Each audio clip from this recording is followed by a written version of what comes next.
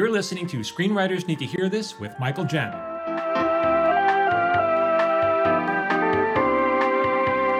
Hey, everybody. Welcome back to our podcast, Screenwriters Need to Hear This. Today, we got a little special episode. I'm Michael Jamin. I'm here with Phil Hudson. Say hi, Phil. Hi. Phil, you're the star of today's episode because for those of you who don't know, I'm currently working as a writer, co-executive producer on a show called Tacoma FD, and Phil has been working on the show for a couple of years as a PA, and this year he got the bump to a writer's PA, which is the next step to becoming a writer's assistant, which is really would be a great spot for him to be in. But he did sub, I'm talking to you. You did sub. Well, you already know this, so I'm not talking to you. I'm talking to them. He did sub. The regular writer assistant on the show was out for a couple of days, so Phil subbed in for her, and so he was in the writer's room all week. And this is a big deal. It's like your first time really sitting in on a writer's room, like for any length of time. Yeah. So I wanted to get what your experience was. Like, what did you think of it? What was expected? What was unexpected? What surprised you? Yeah. And I think, just kind of some background. So I've been the writer's PA for 3 seasons. So season 2, season 3, and we're currently working on season 4. Seasons 1, 2, and 3 are all available on HBO Max. So if you got that, go watch it. And my experience is a little bit different this season. And so I think, I have you to thank for kind of prepping me for what is the job of the PA in the writer's room. Mm-hmm. And you told me very early on that even the job of a writer's assistant is to kind of shut your mouth and don't really speak unless spoken to, because that's not your job. Like, your job is not to interrupt these people who are getting paid vastly more than you for their creativity and their ideas. Your job is to support them as a writer's assistant and take the notes. And then if you have something to say, it better be very good, right? And it better help solve a problem. The job isn't assistant writer, it's writer's assistant.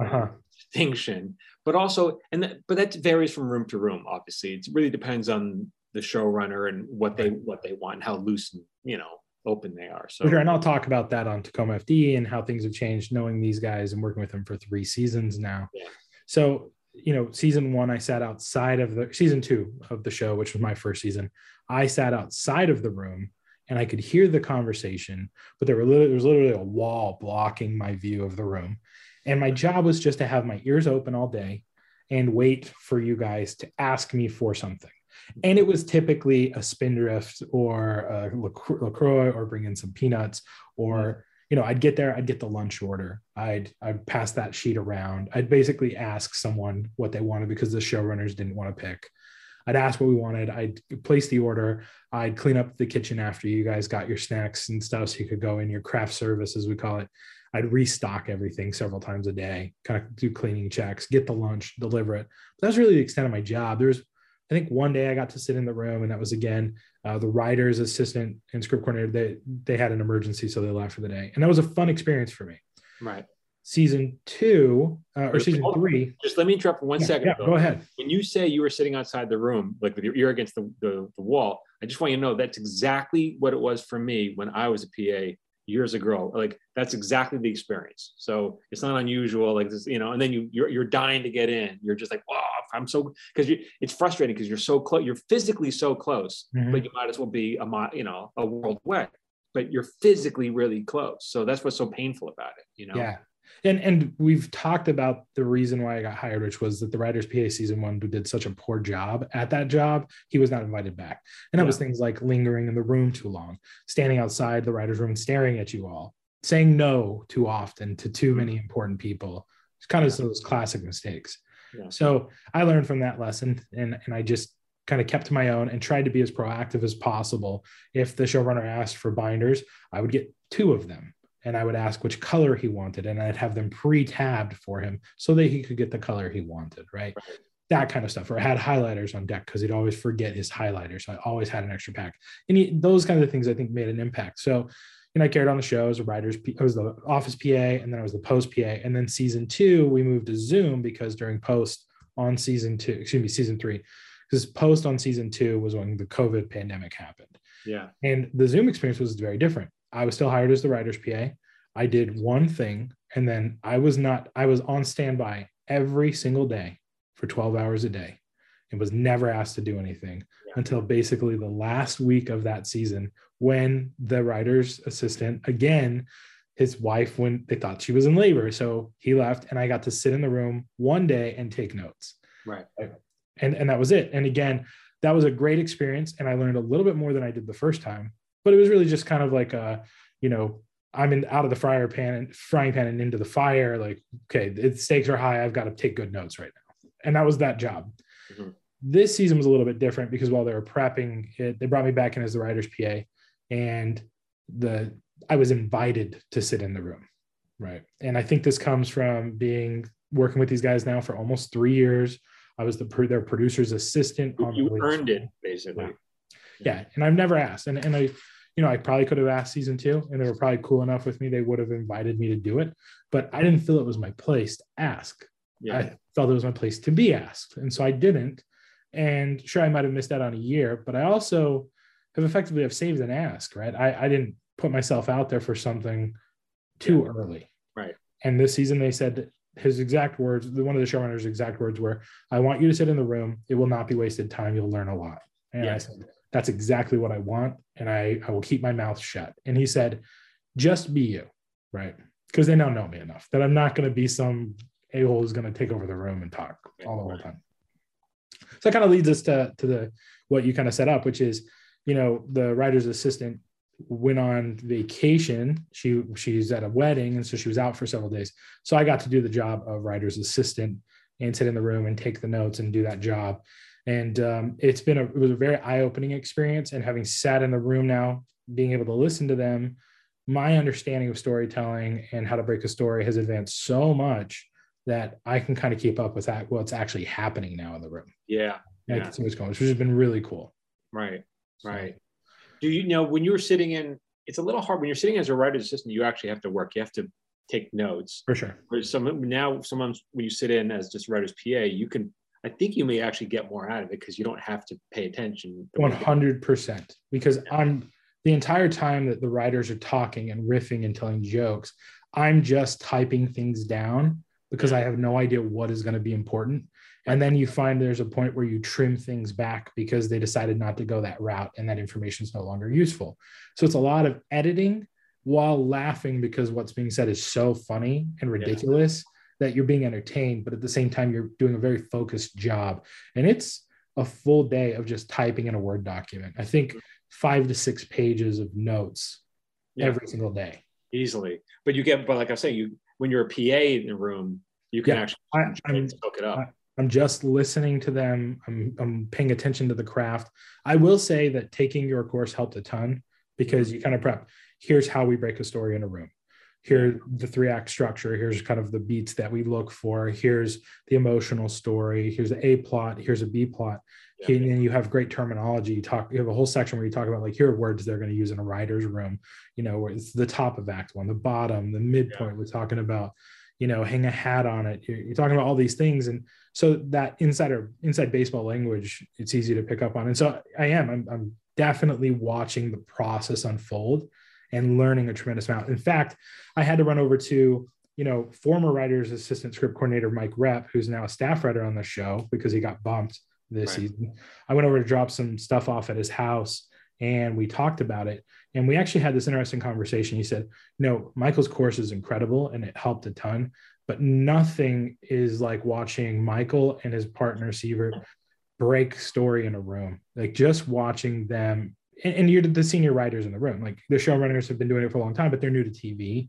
You've just been doing it so long. You kind of, I would call you almost like the offensive coordinator. You're like kind of looking down and kind of leading and guiding that conversation towards story. Yeah. And it's interesting. It's been fun because we're not the showrunners on there. We're the number 2, we're the co-execs, but we're brought on, I don't even know if we're the number 2s because maybe false orders. I don't know. Yeah, right. We were brought on just for our experience basically. So the showrunners are, Kevin and Steve, and those guys are terrific. They're funny. They're sweet. They have a very good grasp of things. They use very clear. They understand story. They've got hit movies and they're awesome people.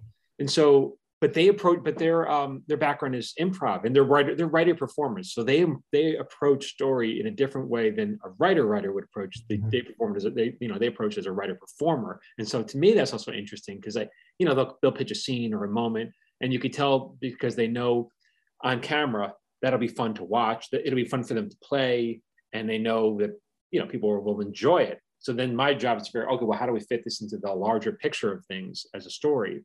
But it's it's not to say that ways better or worse. It's just different the way I think writers approach story. So yeah, and it's anyway. I agree with all of that, and I think that was one of those observations where it's just he was so pumped, the joy on his face to say like, we are so lucky to be able to sit in there with people that we idolized in the film world, with Kevin and Steve and Paul Soter, and to learn from seasoned veterans like you and your writing partner. And I absolutely agreed with him. And that's what it's like when you're a writer's PA sitting in the room. You're literally watching masters work.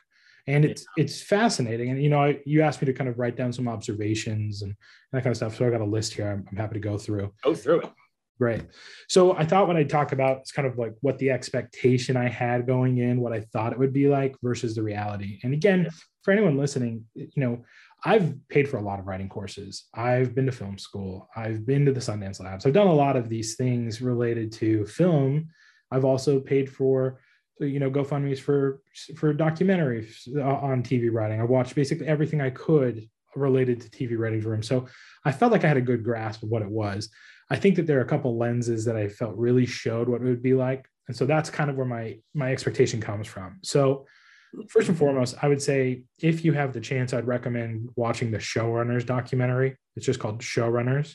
Mm-hmm. That I think is a very powerful insight to kind of behind the scenes of writing. You got J.J. Abrams, you have all of these named writers, actual shows that are going on, and they're talking about this craft. They're interviewing producers. They're talking to people at the network. They're talking to people at the Writers Guild. So it gave me a pretty good grasp, I thought, on a lot of these things. But I also think it set some false expectations of what this world was like. And I think the overall note I have is I think people's opinion of Hollywood is fancy offices with nice recliners and unlimited great things. And it's not really like that. That's probably because they interviewed showrunners on big, giant budget hit shows. For sure. Most shows are not like that. So. Yeah. And so I think it'd be interesting to hear your opinion on like the difference between some of these things and your experience over the years, because I imagine this has also changed as I feel like Hollywood might have gotten a little bit more frugal with how much money they're putting into shows. A lot more frugal. And I remember a few years back, we met on a show. We didn't get it, but we didn't wind up doing it, but it was a sitcom, and it was a kind of a low budget sitcom. And it was shot in some warehouse in the middle of nowhere. And the writers' offices literally had no windows. It was a warehouse. So it was just like a depressing hellhole. And I was like, I hope I don't have to take this job. Like, I hope I get something else, because I don't really want to be in a windowless hellhole for right, for God knows how long. So, but yeah, that can be on lower budget shows. It can be depressing. It's not, they're not throwing money at you. Yeah. Yeah. I remember hearing stories back in the day. I mean, you can still, most shows they'll let you order lunch, but back when I broke in, I was a PA on Evening Shade, and those writers, like, they had toys in their offices. Like they had like scooters and bikes, and like it was just like it was like living in a frat house or something. It was that kind of fun and wild, and it's like, I don't know, it hasn't been like that in a while in my experience. Hi guys, it's Michael Jamin. I wanted to take a break from talking and talk just a little bit more. I think a lot of you people are getting bad advice on the internet. Many of you want to break into the industry as writers or directors or actors, and some of you are paying for this advice on the internet. It's just bad. And as a working TV writer and showrunner, this burns my butt. So my goal is to flush a lot of this bad stuff out of your head and replace it with stuff that's actually going to help you. So I post daily tips on social media. Go follow me at Michael Jamin Writer. You can find me on Instagram and Facebook and TikTok. And let's be honest, if you don't have time, like just 2 minutes a day towards improving your craft, it's not going to happen. So go make it happen for you at Michael Jamin Writer. Okay, now back to my previous rant. Well, it's all right. So let's kind of dive into some things here I've noticed, and I'd love your feedback on this. So the polished offices is the first one I looked at, right? Because, they do mention that documentary that I don't own nothing on the show, like not even the whiteboard. Someone could come in tomorrow and take these whiteboards out of here, and I could not stop them because I own nothing here. Right. Even that was on the Warner Brothers lot, like a pretty high profile show.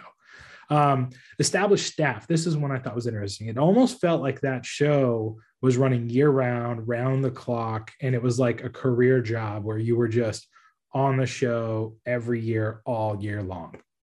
That doesn't seem to be the case anymore. I don't know if ever really was the case. Like if you're lucky to get on a hit show, it's a little different, but now it's changed a little bit. But back in when I was first breaking in, you'd get on a show and be a hit show. Maybe you'd be on Mad About You, and you'd work on Mad About You for 3 years. And then you go, okay, now I'm a little tired of Mad About You. Well, I'll go take a job on Frasier for 3 years, and it's like, you would move around because there's so much opportunity. And if you're established, you could do that. And then now, if you get on a show, it's a hit show, you stay where you are because it's so hard to get work. You don't go anywhere. But I also remember, this is right before I broke in. I remember hearing stories about like some writers they had so much money that the showrunner would have so much money. They'd say, you get stuck on a line and they say $100 to whoever can pitch the best line here. Like, and these are writers, you're already getting paid. Yeah. The guy would take in his wad of bills.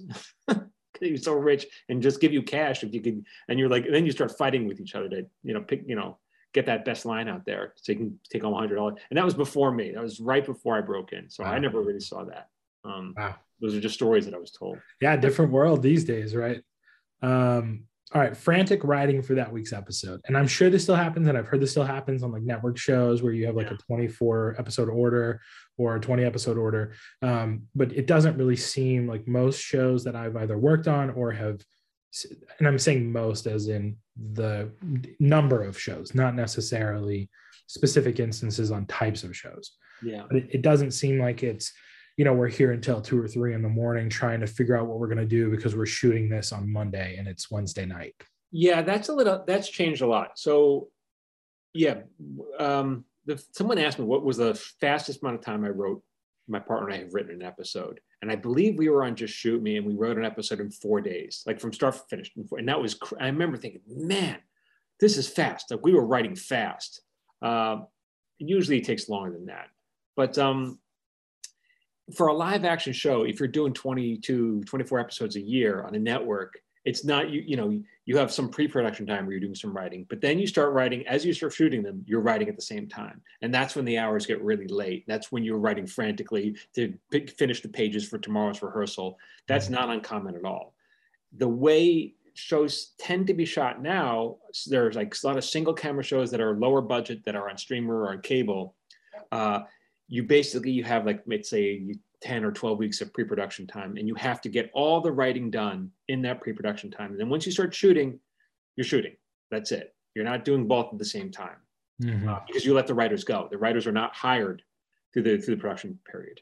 So even now on Tacoma FD, I'm hired through pre-production and then my contract's up and then they got to make it work. If the scripts aren't ready, the guys have got to have to make it work. So you have a certain number of weeks on your contract. Yeah. Yeah. Right. And I've heard that one of the big problems with the modern day streaming world is that you're almost on contract for that show and you can't really go right on another show, but most shows are getting 10 episodes.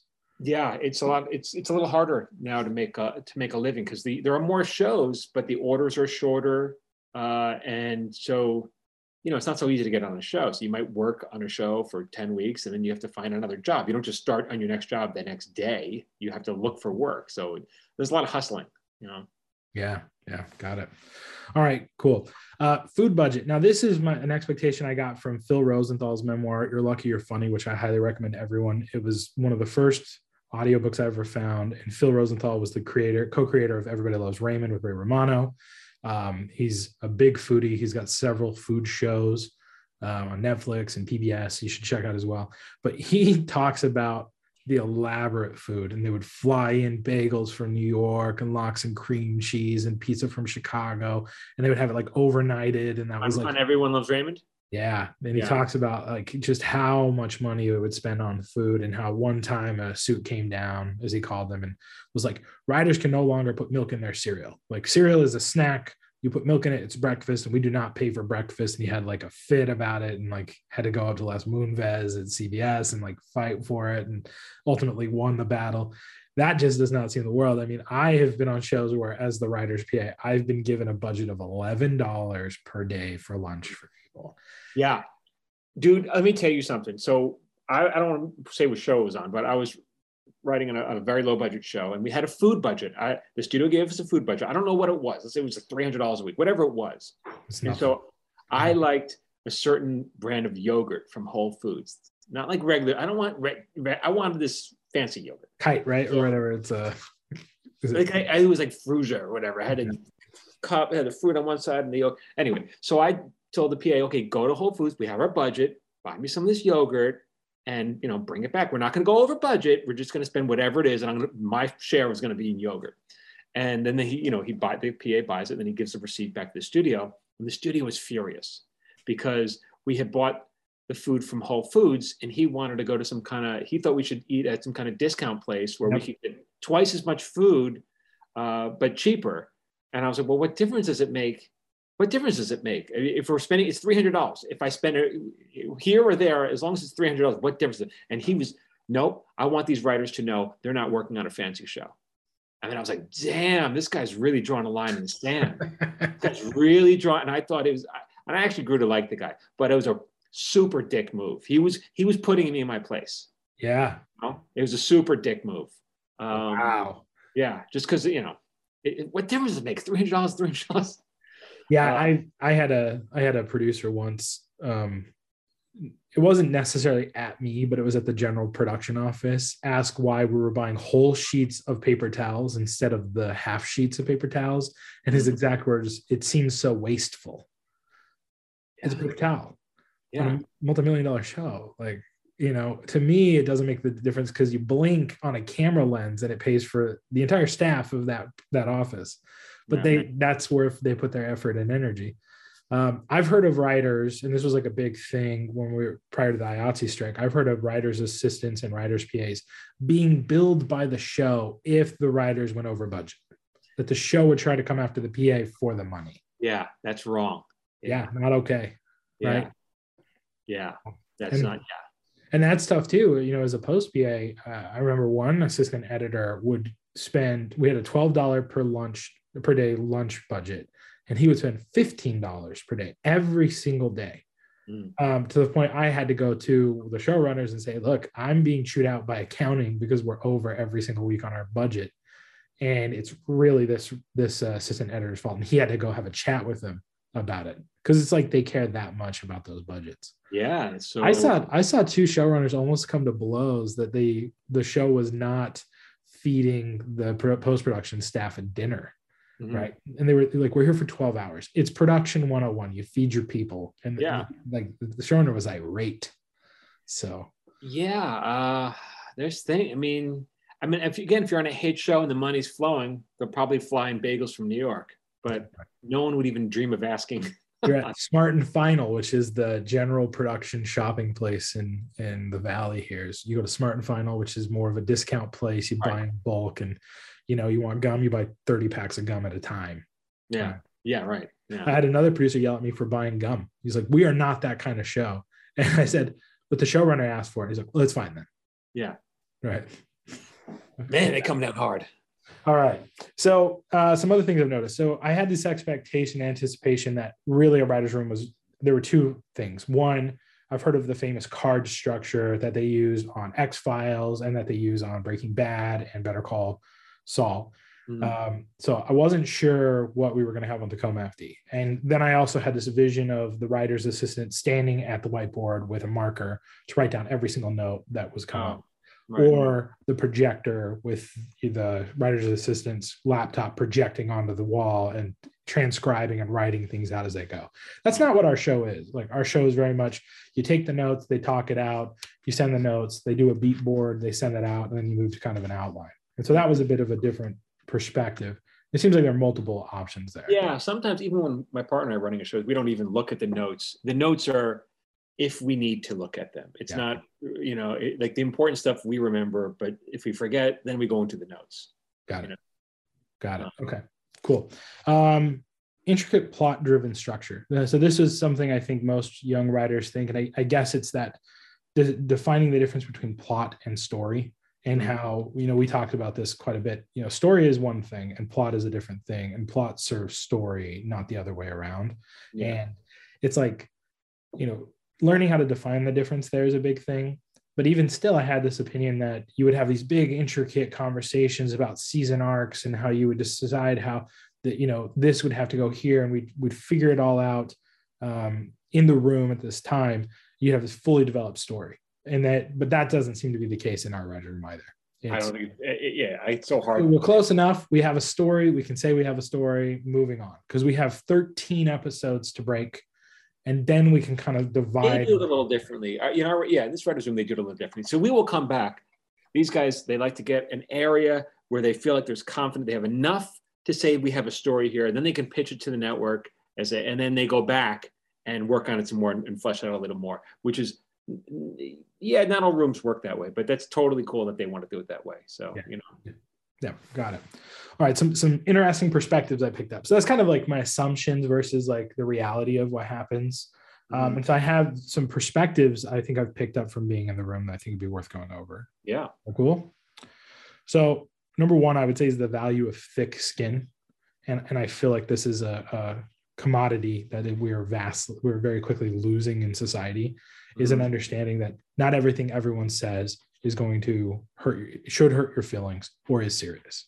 There's a little bit of razzing that should be expected. And that is how we let you know we consider you to be one of us, because we wouldn't do that to an outsider. Right. And I think that seems a little bit more true in a comedy room. And that doesn't mean people are being blatantly mean or abusive or offensive. It just means there's some razzing, and it's just a friendly, collegial thing you do to people you care about. And that has been disappearing, I feel. Yeah. Yeah, I agree.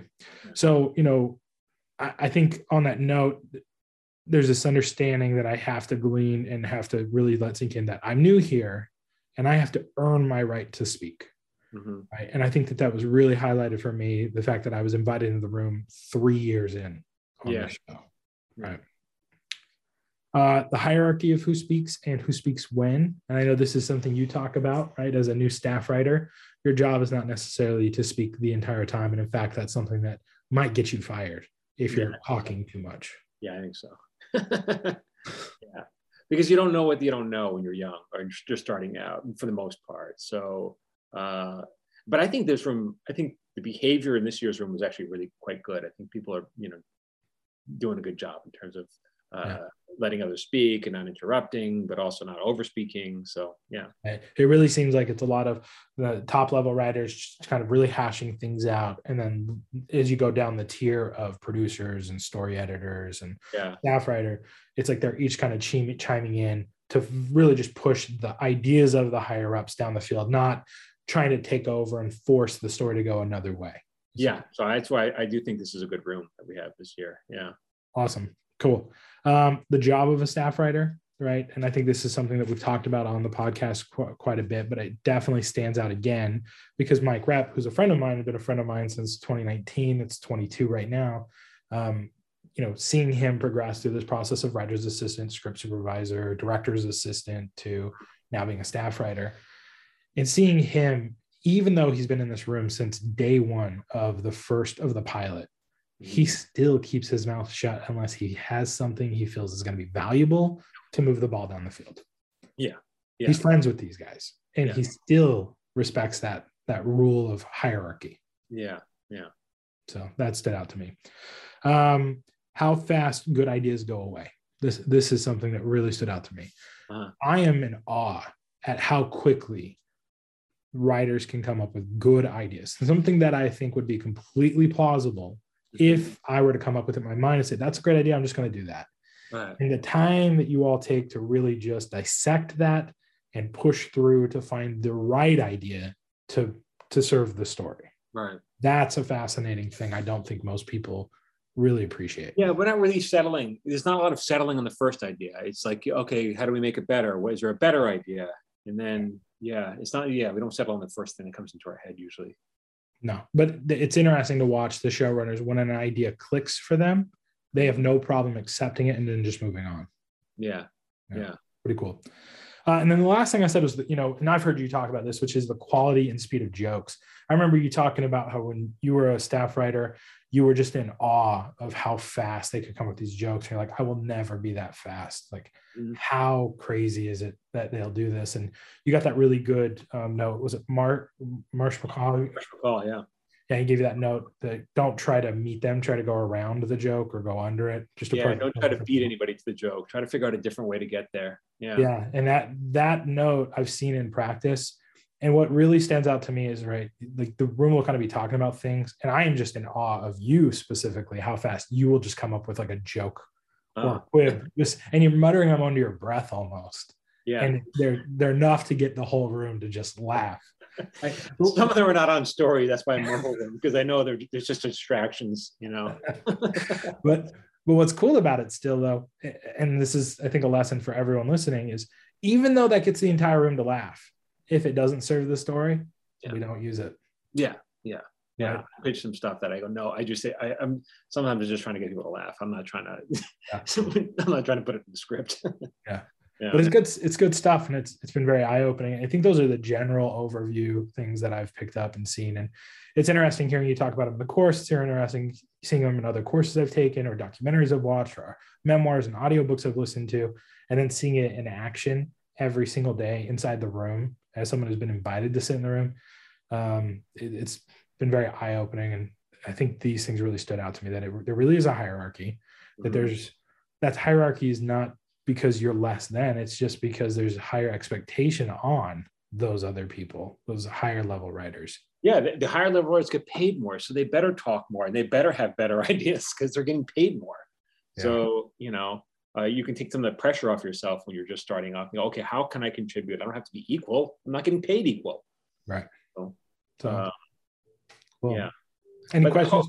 Go ahead. Hopefully that's the goal of what this podcast is. Basically, just that's my hope is that we can, pull back the curtain a little so people can see what it's really like in working in TV in Hollywood. So, yeah. Awesome. Well, I would say if anyone has any questions for me, you can hit me up on social media as well. Phil A. Hudson. Michael's got great content every single day at Michael Jamin Writer. We talk about our free resources all the time. You can go to Michael's social media and click the link in his bio and see basically everything that we've put together for people. Most of it is just free, valuable content, like the watch list, which I think is really cool. Yeah, people should sign up for that. Go to michaeljamin.com/watchlist. And then once a week, Phil will send you our top 3 videos for actors and writers and creativity. And you just get on it. It's free. If it becomes too much, it's only once a week, every Friday. And then if you don't want it, you can unsubscribe. No big deal. Yeah. Awesome. Well, Michael, thank you. Appreciate it. Everyone, thank you for listening. Please leave a review to whatever service you're listening to this. That really helps. Let us know what we're doing well, what you'd like to see, and leave comments on Michael's social media, letting us know what other questions you have and what you want us to talk about.